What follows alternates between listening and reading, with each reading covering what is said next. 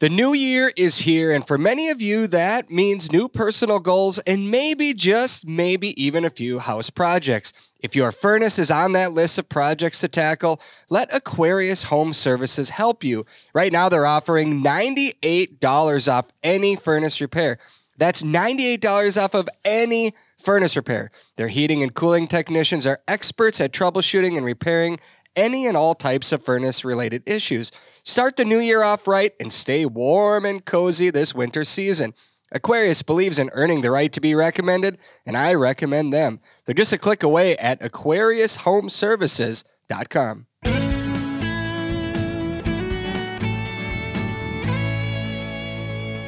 Hello, everyone. Welcome back to another episode of the Due North Outdoors podcast. I am Natalie Dillon, your single host for today. My co-host, Travis Frank, is out. And actually, Brandon, our producer, I'm just remembering, last time I was out, he made a ridiculous, hilarious story about where I was. I should have came prepared.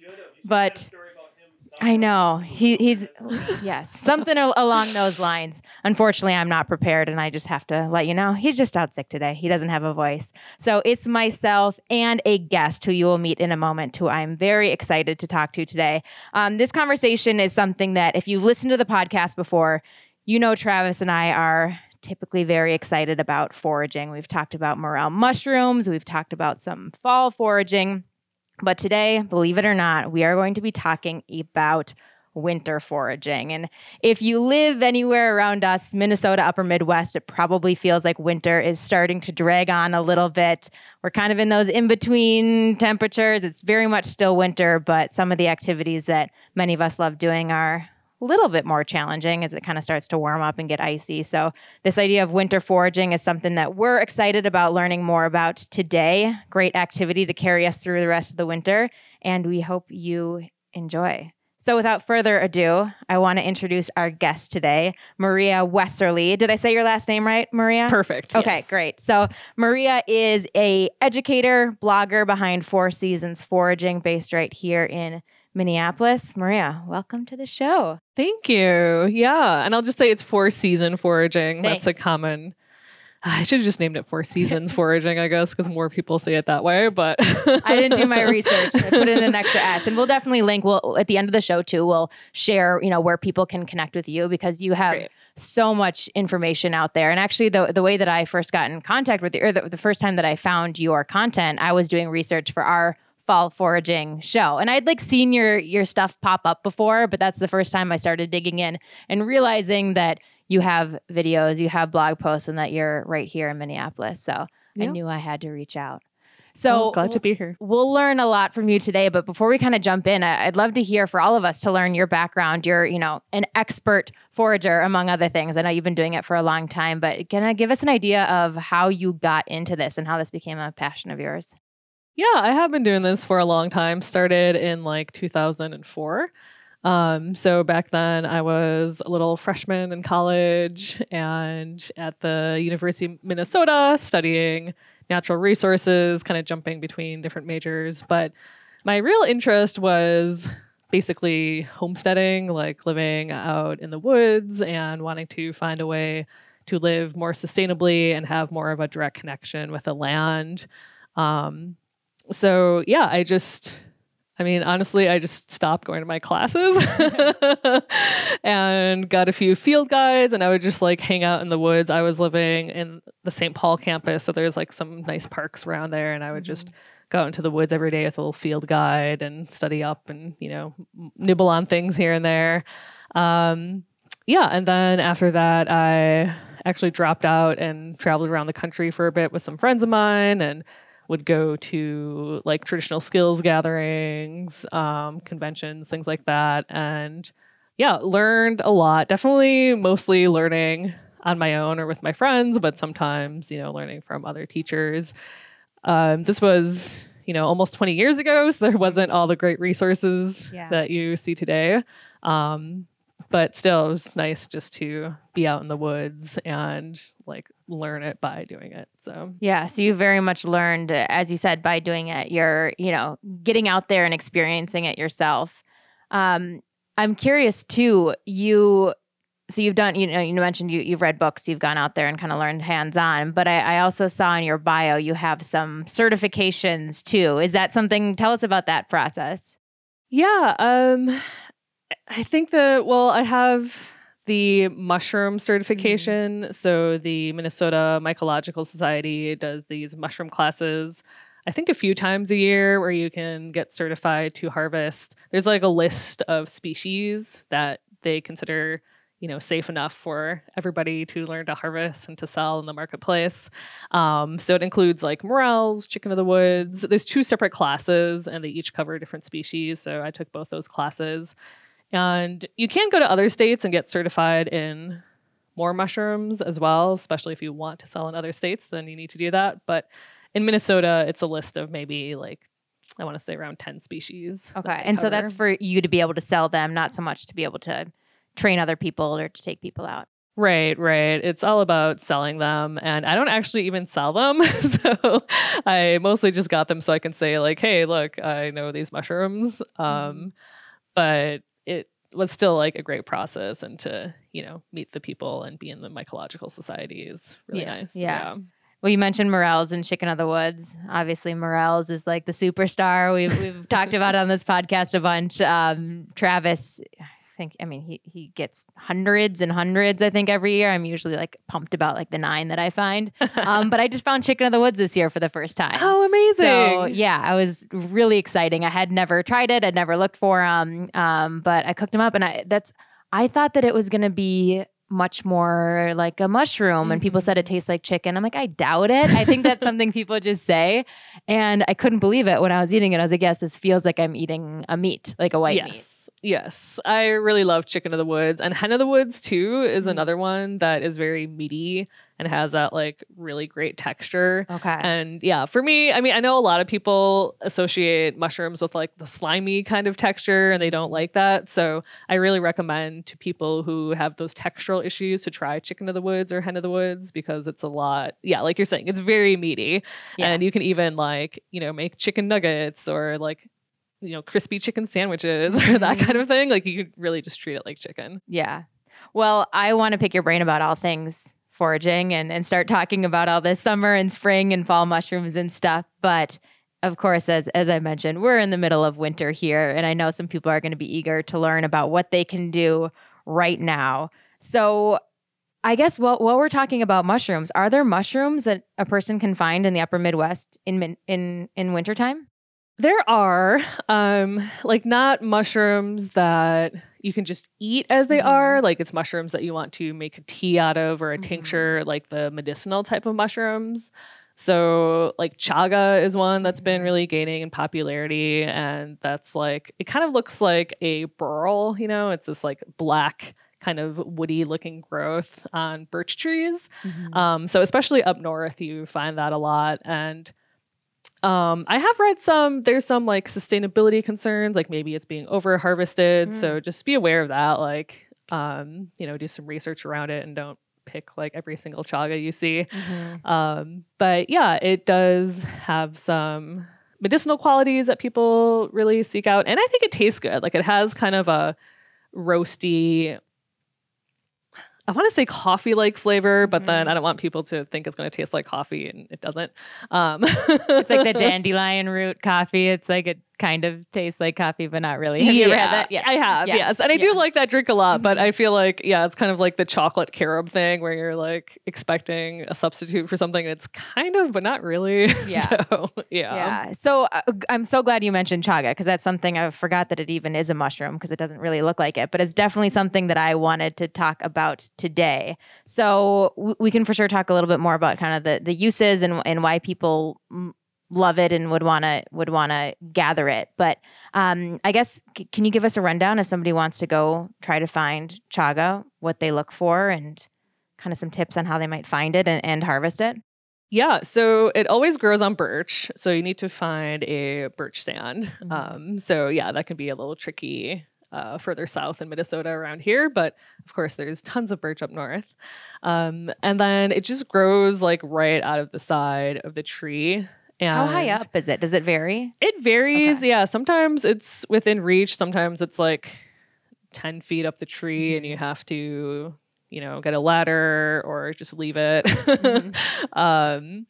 And yeah, it's a very hard growth. So usually mushrooms like, morels, chicken of the woods, hen of the woods, all these other mushrooms, chanterelles, they're all the fruiting body of the mushroom. So it's kind of like the apple of the tree. But chaga isn't actually the fruiting body. It's, I want to say it's a mass of mycelium. I should maybe look that up to make sure I'm remembering correctly. Brandon, get on it. He helped us look up all sorts of things about mushrooms on an earlier podcast. There's a special term for it, like a sclorium or something like that. And so, it's not really what you would expect with a typical mushroom. So you need something like an axe or like a big knife to get it off the tree usually, because it is so tough. So come prepared with that. And an axe can also help you, like if it's a little bit high, it can kind of help you, or like a little saw or something like that. Okay, so we were talking about harvesting it. Is it pretty? So I've had I actually take a supplement that has chaga in it. I've had chaga tea, but I've never harvested it myself. And I think I've seen it before, but I've never checked. I've been like, I think that's chaga, but I've never, followed through and done what I would need to do to actually harvest it. But so is it pretty firm, pretty hard? It is pretty hard. Okay. Yeah. It's got like a very like woody, like dense, hard kind of structure. And, there's actually, there's like a meme going around of like beginning foragers when they like think they find chaga, and it's like a burl on a tree, That's probably what I've seen. I mean, it can be confusing because sometimes like there are just actual woody growths, like actual wood that looks similar to chaga, but it's not chaga. But chaga will be like almost black on the outside and have kind of a warty, cracked kind of appearance. I recommend looking up pictures. It's pretty distinctive. So once you, like from a distance, you might not be able to tell, like, is that a burl, is that chaga? But when you get closer, you should definitely be able to see the difference. Okay. And is this something that you forage for much? And if so, can you talk about your experience harvesting it and then what you do next with it once you get it home?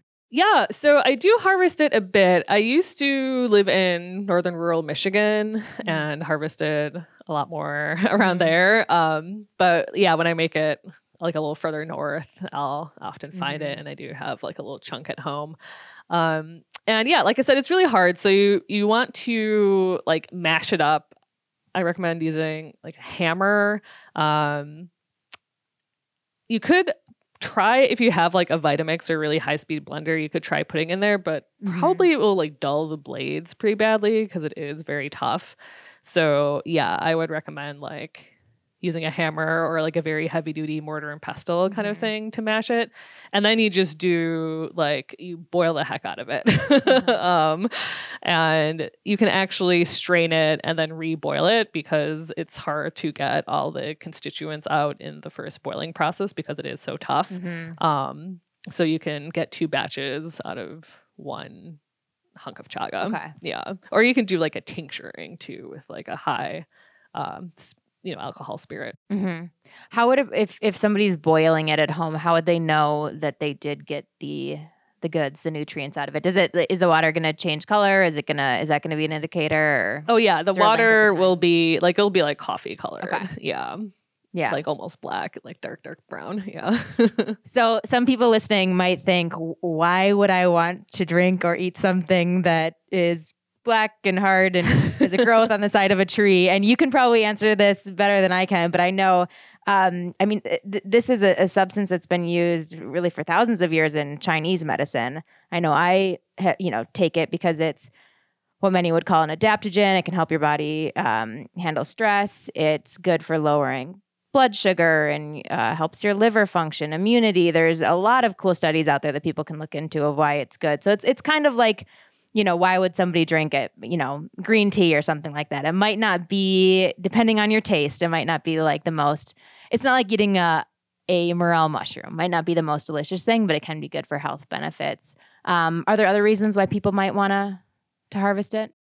Yeah, exactly. I mean, it has so many health benefits. I do like the flavor. Do you?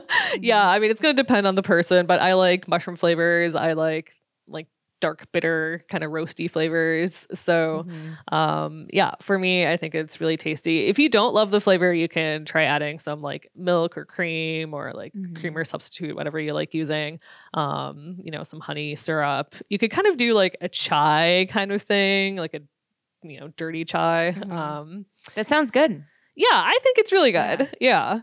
And yeah, the immunity is a big one with chaga.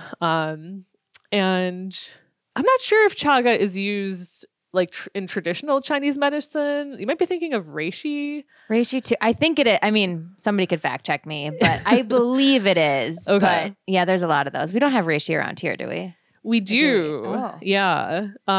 It's hard to find around here. There's a reishi that grows on hemlock trees. Okay. And hemlock is endangered in the state because we're like at the far western range of it.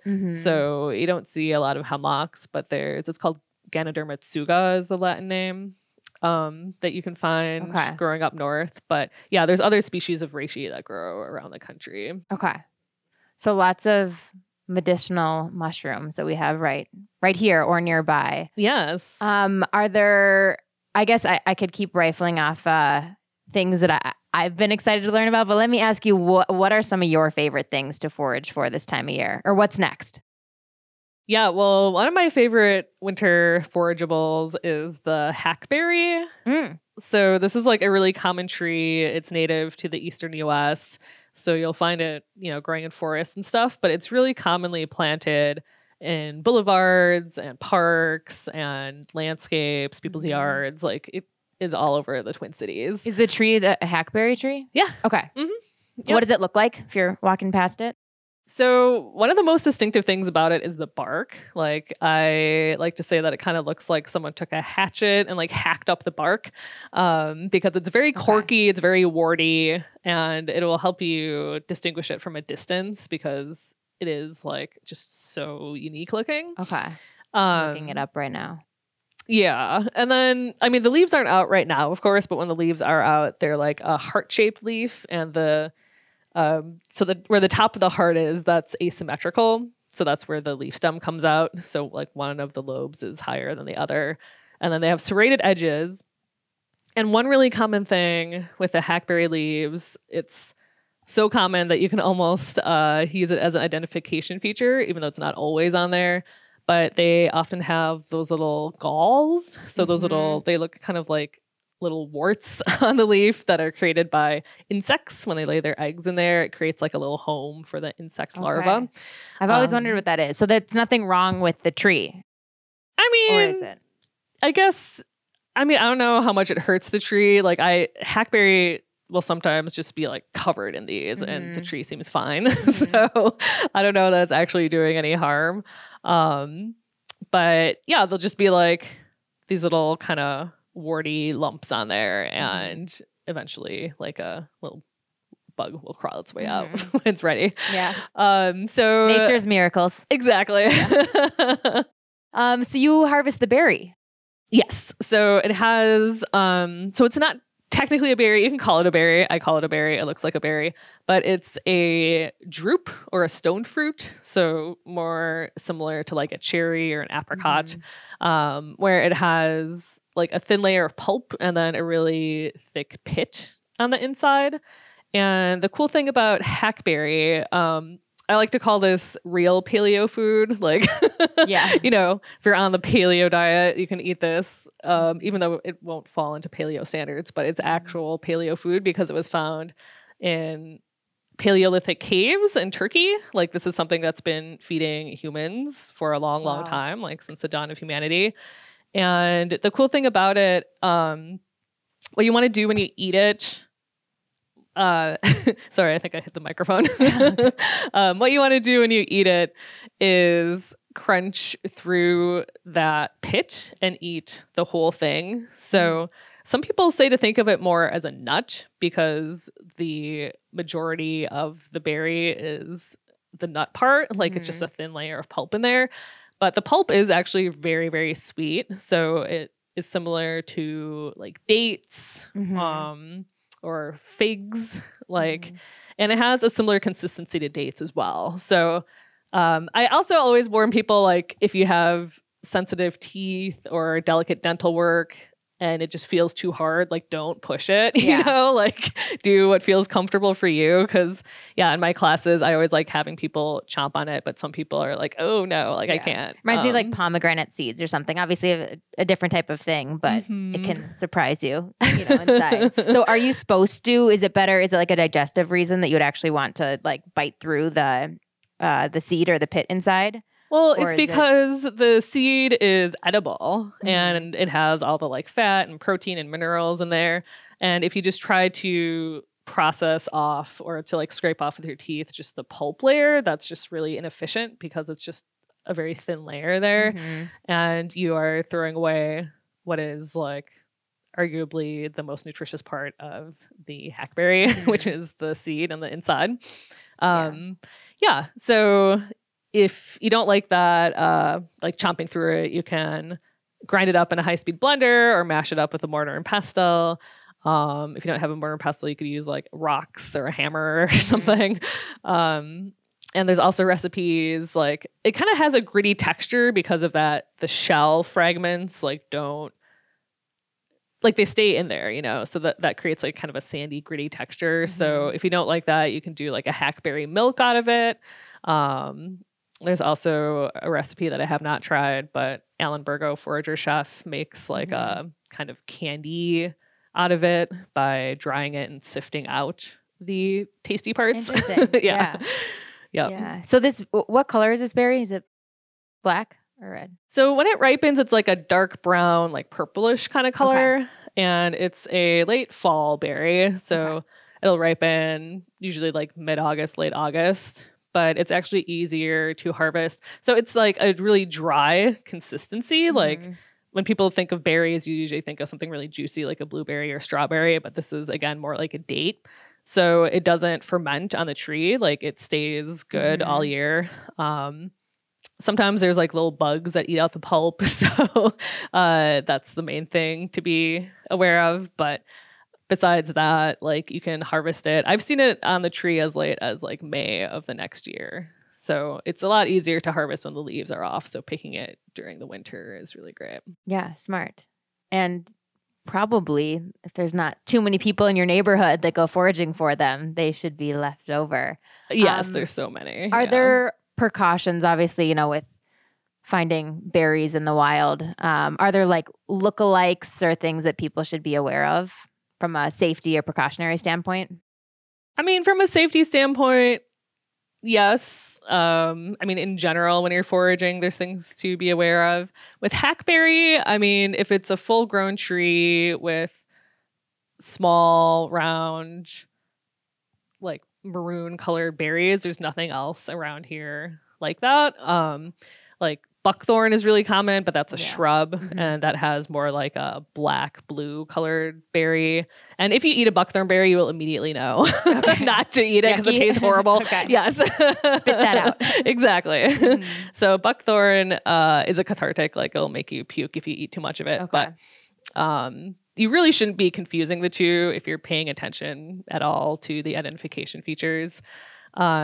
But yeah, another thing that you could be aware of is like contamination issues. With like fruits and nuts, it's less of a concern. Like if you're picking something like leaves or roots that are really close to the ground or in the ground, then there's a greater contamination concern because usually the contaminant is like in the ground, like heavy metals or like toxic chemicals or maybe some bacteria you don't want from like dog poop or whatever. So yeah, that's definitely something to keep in mind. But with hackberries, like usually they're like way up high, and it's not as much of a concern, but one of the things that you can do to avoid contamination is just to give the things you harvest like a good rinse. Like you don't need to use any kind of like veggie wash or anything like that. Those aren't actually more effective than just plain potable water.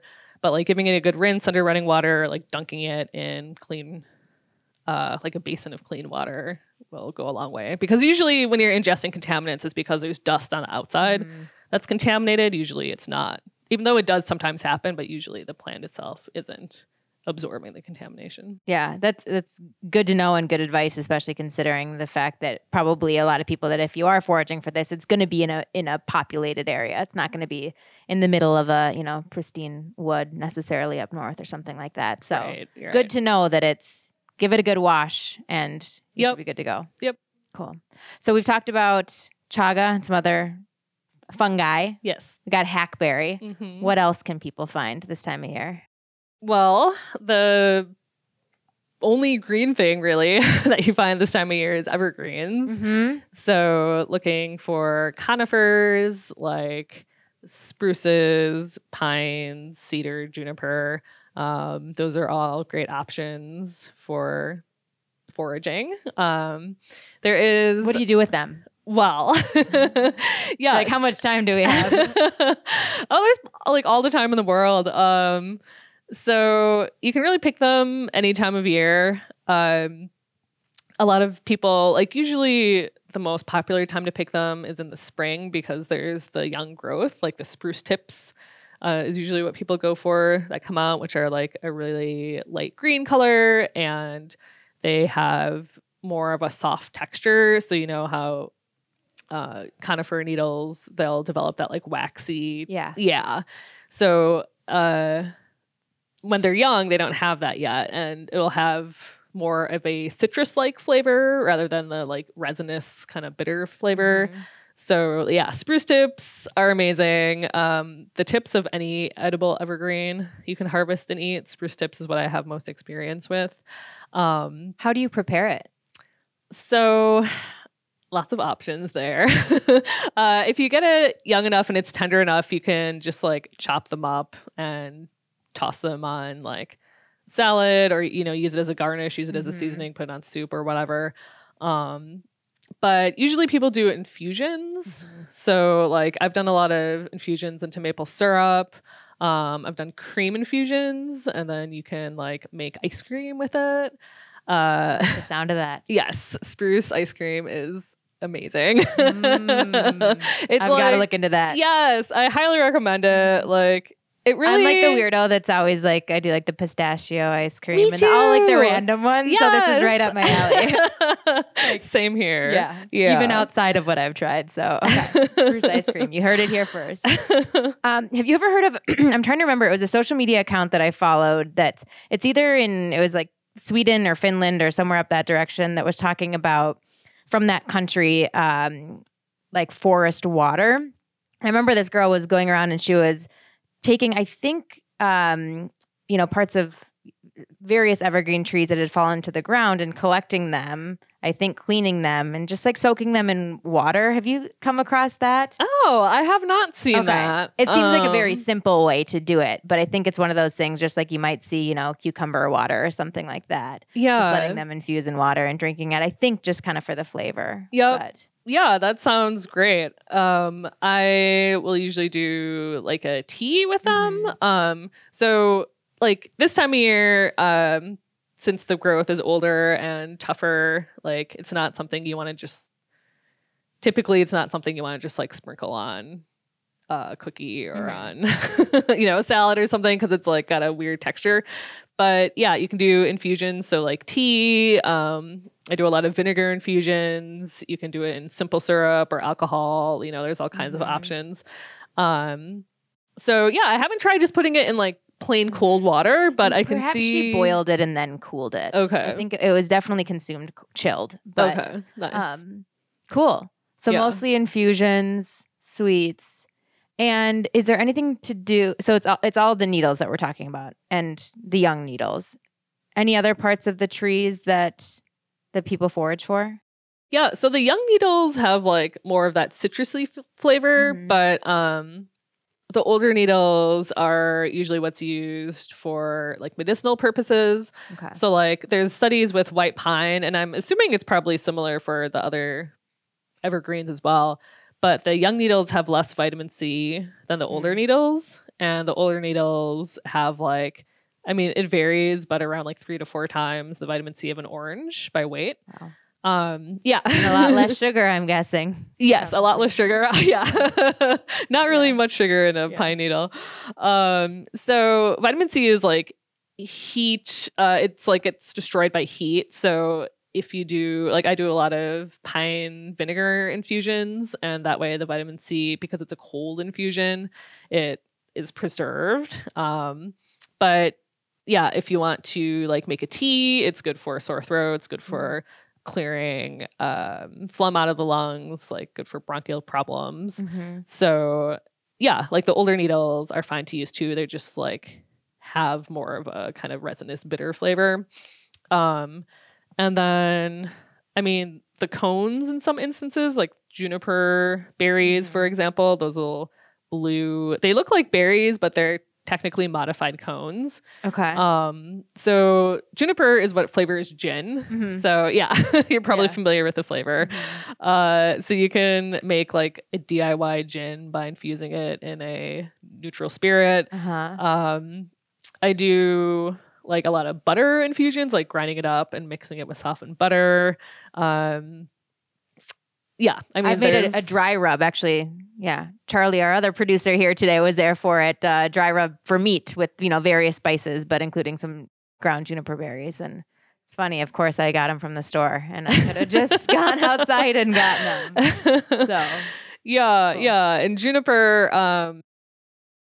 I don't know. Juniper is really great. There are like a few landscape varieties that you might want to avoid. Like I've been meaning to dig more into this research, but it sounds like sometimes when you read up on juniper, people will say like, oh, don't eat too much because it's mildly toxic, like it can give you kidney problems. But then the preliminary research I've been doing indicates that it's just like certain species that have that quality, and like it's European varieties that you find around here in like yards and in front of businesses and places like that. So the two varieties that are definitely safe to eat are common juniper and eastern red cedar. And then the other ones, it's kind of like, you know, try your own risk. Would you recommend people, if they're interested in harvesting their own, do you recommend like just getting a field guide, or are there other resources that you know of that can help people know that they're, targeting the right variety? You can check my website. Okay. Yeah. I mean, field guides. I don't even know if the landscape varieties are in field guides, because usually they just talk about like the kinds you find in the wild. But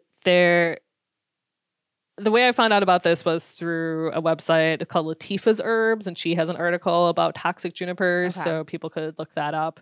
I have an article on my blog about like identifying different types of junipers.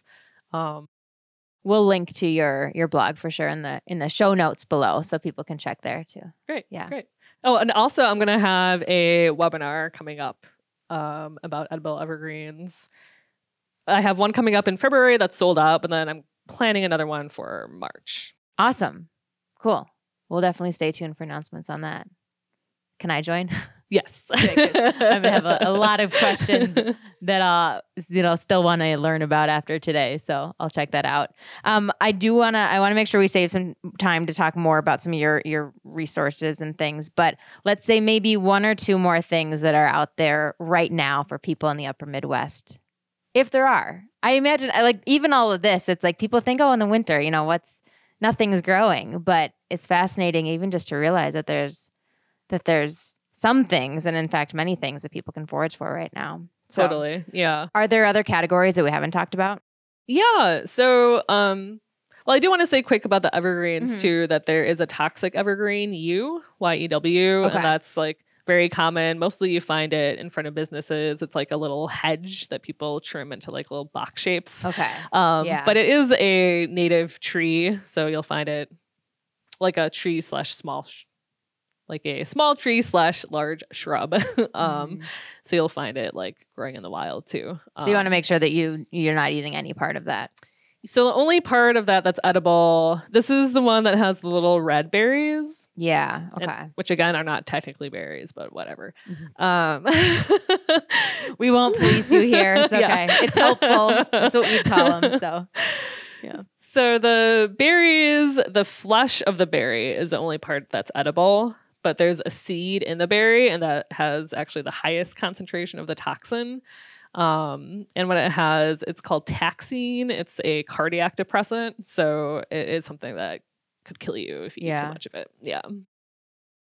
Good to know. And that's what, we didn't start this episode talking about it. I think that most of our listeners are familiar with it at this point. But with all of this stuff, like any kind of foraging, safety has to be your number one, concern. The first thing we always say, don't eat anything unless you're absolutely certain that you know what it is. And there are so many resources out there, places like your blog and books and things where people can find so much information. And I think it's great for, if you're ever unsure, if you're new into something, go with an expert your first time, or, take your friend who's foraged for that thing a million times. So do you take people out on excursions? I do. Okay. Yes.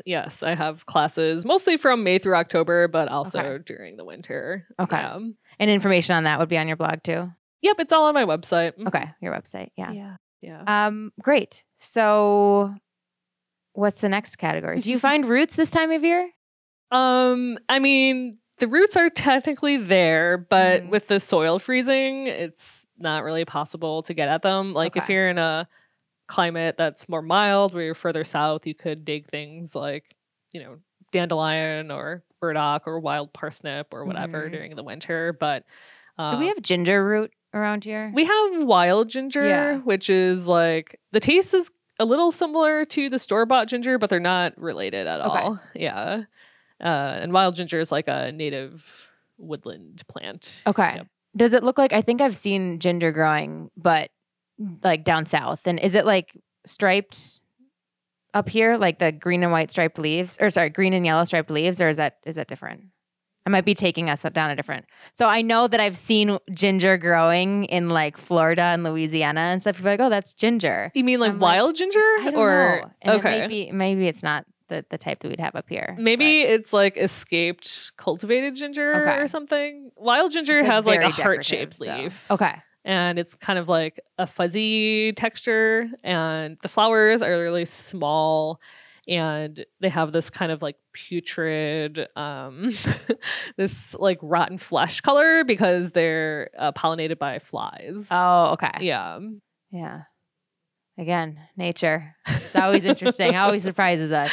Exactly. Okay, so things like dandelion roots and other things you might find, it might be easier to harvest in the fall or in the spring. Yes. Okay. Yes, definitely recommend doing it outside of the, like in the thawing periods. Yeah.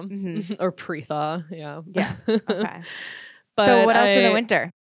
Yeah. So I did recently just pick some Kentucky coffee tree beans, which I haven't actually ever tried eating these before, so I'm excited to give it a shot. But Kentucky coffee tree, it's another native tree, but it is planted more and more in like parks and boulevards, places like that. And you do see it a lot in Minneapolis, and it's pretty distinctive. Like it has this like chubby bean on it. There's a few things you might mistake it with, like black locust, honey locust, catalpa all make beans, but those are all a lot like narrower and skinnier. Whereas this one, the Kentucky coffee tree bean, it almost looks like a flat mango, kind of like it's a lot chunkier. And those stay on the tree through the winter. So I just picked some like last week, and I want to try. What you do with them is you roast them and do again like a coffee like beverage. That's where the name of the tree comes from. So yeah. So it isn't actually related to coffee, but has that reminiscent of a coffee flavor. Yeah, not related to coffee. No caffeine, but supposedly a similar flavor. Probably. Much like the dandelion coffee thing. Yeah. Yeah. Well, we've certainly learned a lot that'll hopefully inspire people to get out and look for some of these things. And I'd love to hear your word of encouragement for somebody that maybe is newer into foraging. Maybe they've tried like a, morel or maybe not, and are unsure if it's worth it to go out into the Minnesota or Wisconsin, wherever they're listening to, into the cold in the winter to go out to forage for something.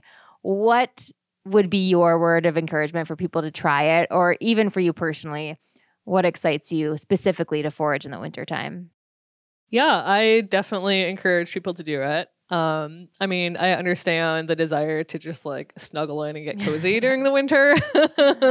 So like definitely do that stuff too. But I feel like getting outside every day is a really great way to like stay connected to the surrounding landscape and to see the changes happening, because there are, even though like winter is long, like there are changes, like even now, I mean, it's starting to feel more spring-like, even though we're in February, and there's just like little minor things happening with like the birds and, you know,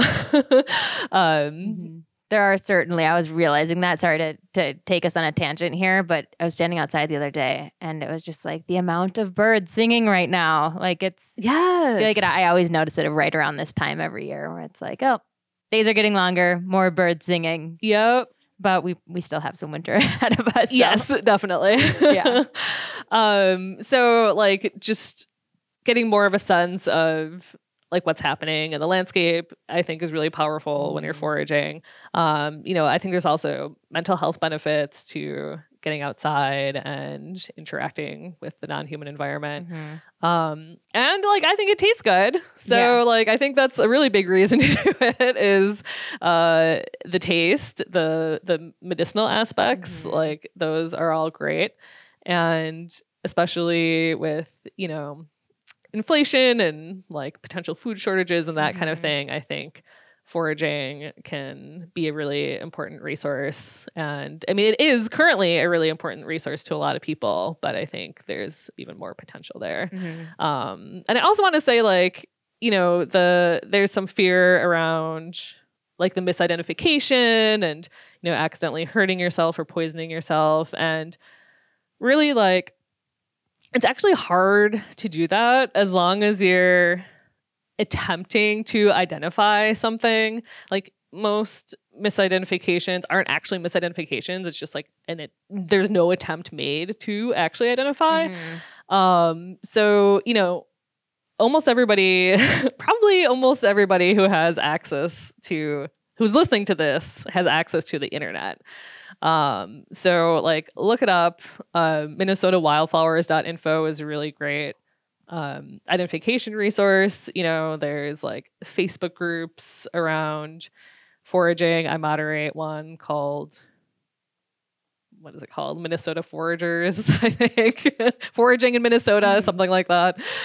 You know, there's iNaturalist. There's lots of different resources. You know, there's apps. Like some of these things aren't super great, like you know, the apps and the iNaturalist you don't want to depend on 100% of the time, but regardless, it's easy to find resources. Go to your library, get a field guide. You know, it's easy to find resources to identify plants. So if you're not sure if something is edible or that it's the exact plant that you think it is, like just don't eat it, you know, like it's not going to jump into your mouth and poison you. Like you have to actually actively prepare it and eat it.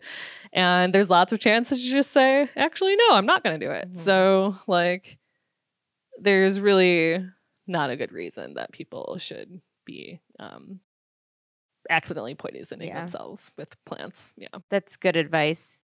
I have a question, actually. Just it's kind of related to this. What I know it's murky or different legally to do this everywhere. How easy is it just to go outside and start foraging?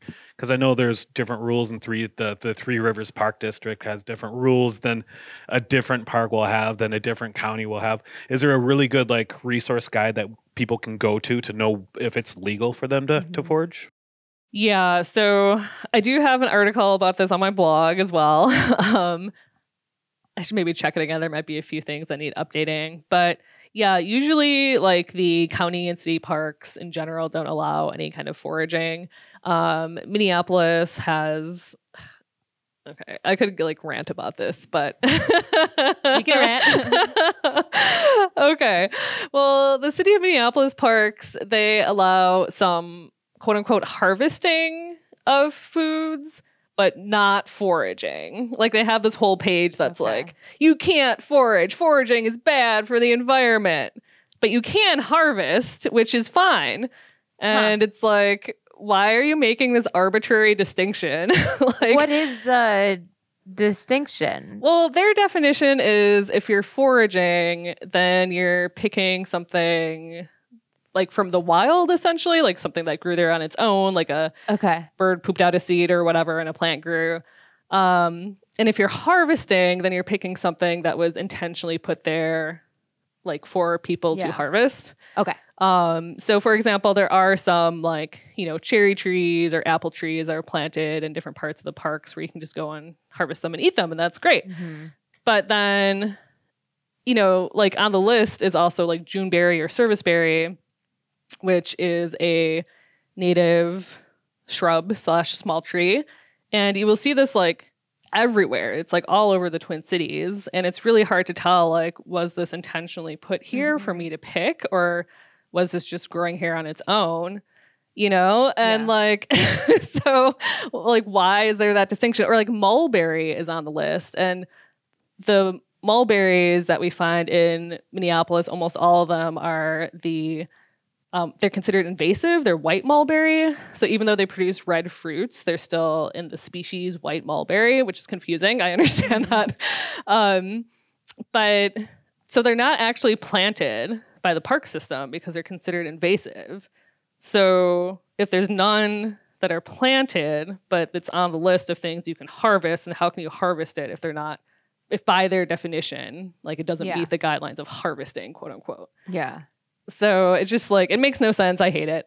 Is this? I can understand why. Like it's like our heads are spinning just here. So I imagine when you're out there trying to figure out what you can and can't take, it gets a little frustrating. Yeah. So of course, it probably goes without saying, but we have listeners from all over the Upper Midwest and beyond that. So just like you're going to want to do your due diligence with making sure you know what you're eating, do your due diligence to make sure you're following to the best of your ability the regulations in your area would, I guess, be fair advice. And yep. Yeah, and I will say, like, Minnesota state parks, you can legally forage mushrooms and fruits for personal use. Okay. So as long as you're not selling them. And again, you might want to look up the exact rules around that. Like there might be some limits or something, depending on where exactly you're looking. And like, state forests also, again, usually mushrooms and fruits are totally fine to pick.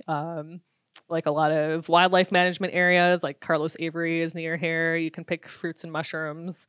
So yeah, generally like in a lot of areas, fruits, mushrooms, nuts, that kind of thing is fine. Yeah. But you should definitely double check. Yeah. Make sure you're not on private property also. Yeah. If you're on private property, ask permission. Yeah. You know what? Something I think Travis and I talked about this on a previous episode, but so I was walking past somebody in my neighborhood and saw chicken of the woods growing, and they weren't outside, and I just kind of like walked past, and I was like, I'll go back. And then I went back, and it was still there. But in any case, Travis made a good point. He was like, you should knock on their door and say, hey, by the way, you have this cool thing growing in your yard called chicken of the woods. And like a lot of people, I mean, be smart about it, but a lot of people would probably be excited to learn that they have something like that, and might say, yeah, go ahead and harvest it. And also you get to teach them something along the way. So yeah, totally. I mean, I've done that a lot with like mulberries and, apples and pears. And a lot of times people have fruit trees in their yards and don't even use them. And we'll oftentimes even see them as like annoying because they fall to the ground and make all this mess. So like rain on your car that's parked in the driveway or something. Exactly. Yeah. So almost every time that I've knocked on people's doors asking if I can pick something, they say yes. Yeah. And it's like a cool connection to make. Like sometimes people are into it and they'll chat you up about it. Sometimes they just like let you do your thing. But just like a couple times I've been told no, which is fine. Yeah. Very cool. That's why you ask.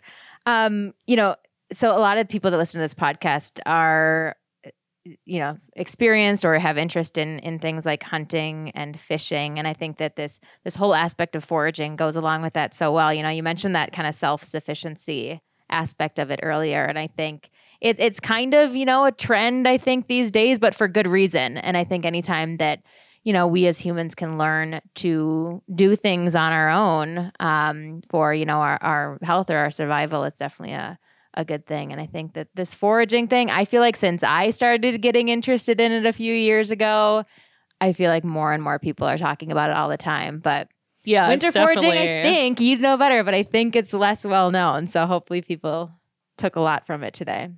Yeah, no, foraging has definitely gotten a lot more popular, especially since the pandemic. And yeah, I've been seeing more and more information about winter foraging and foraging for evergreens. So I think it's like slowly spreading. And yeah, I'm happy to be one of the people helping to do that. You definitely are. And I got to say too, I'm pretty excited about some of the things that you mentioned. I thought when I was thinking about what you could get in the winter, I was thinking more of like on the medicinal aspect, which a lot of it is, but that spruce ice cream, the chai chaga, some things like that. I'm like, these are delicious things that people can hopefully enjoy too. Yeah, totally. So we are just about out of time. Before we let you go, we've mentioned your website a couple times, but if you could just give a little overview about what your website is and where else people can find you, and what resources you have online that people could use. Yeah, so my website is fourseasonforaging.com. And there's lots of stuff on there. There's a blog, there's an events page, there's like further reading pages. You can explore on there. There's kind of a lot going on. But yeah, in terms of other resources, I always recommend Sam Thayer's books. He has 3 books out right now and another book specifically about wild edible plant identification that's coming out in May, and you can pre-order it now. So I'm really excited for that. John Callis is another good one. He has 1 book out and again another book that's going to be coming out later this year. You could go on like YouTube or TikTok. There's like a whole foraging TikTok. Black Forager is super popular and has really helped like push foraging more into the mainstream. So she's really great. But yeah, we have a lot of great resources around here. Are you on social media? I am, yes. Instagram and YouTube, is that right? So I am on Instagram, YouTube, Facebook, and I just started TikTok. Okay, Yeah. Congratulations. We'll definitely link to those outlets below. And thank you again for your time today. This was really fun. I'm definitely eager to get out there, and I think some people listening are too. Awesome. Yeah. Thank you for having me. Thank you. All right, everyone. That's it for today. Thank you for tuning in. We'll see you next time with Travis on the next episode of Due North Outdoors.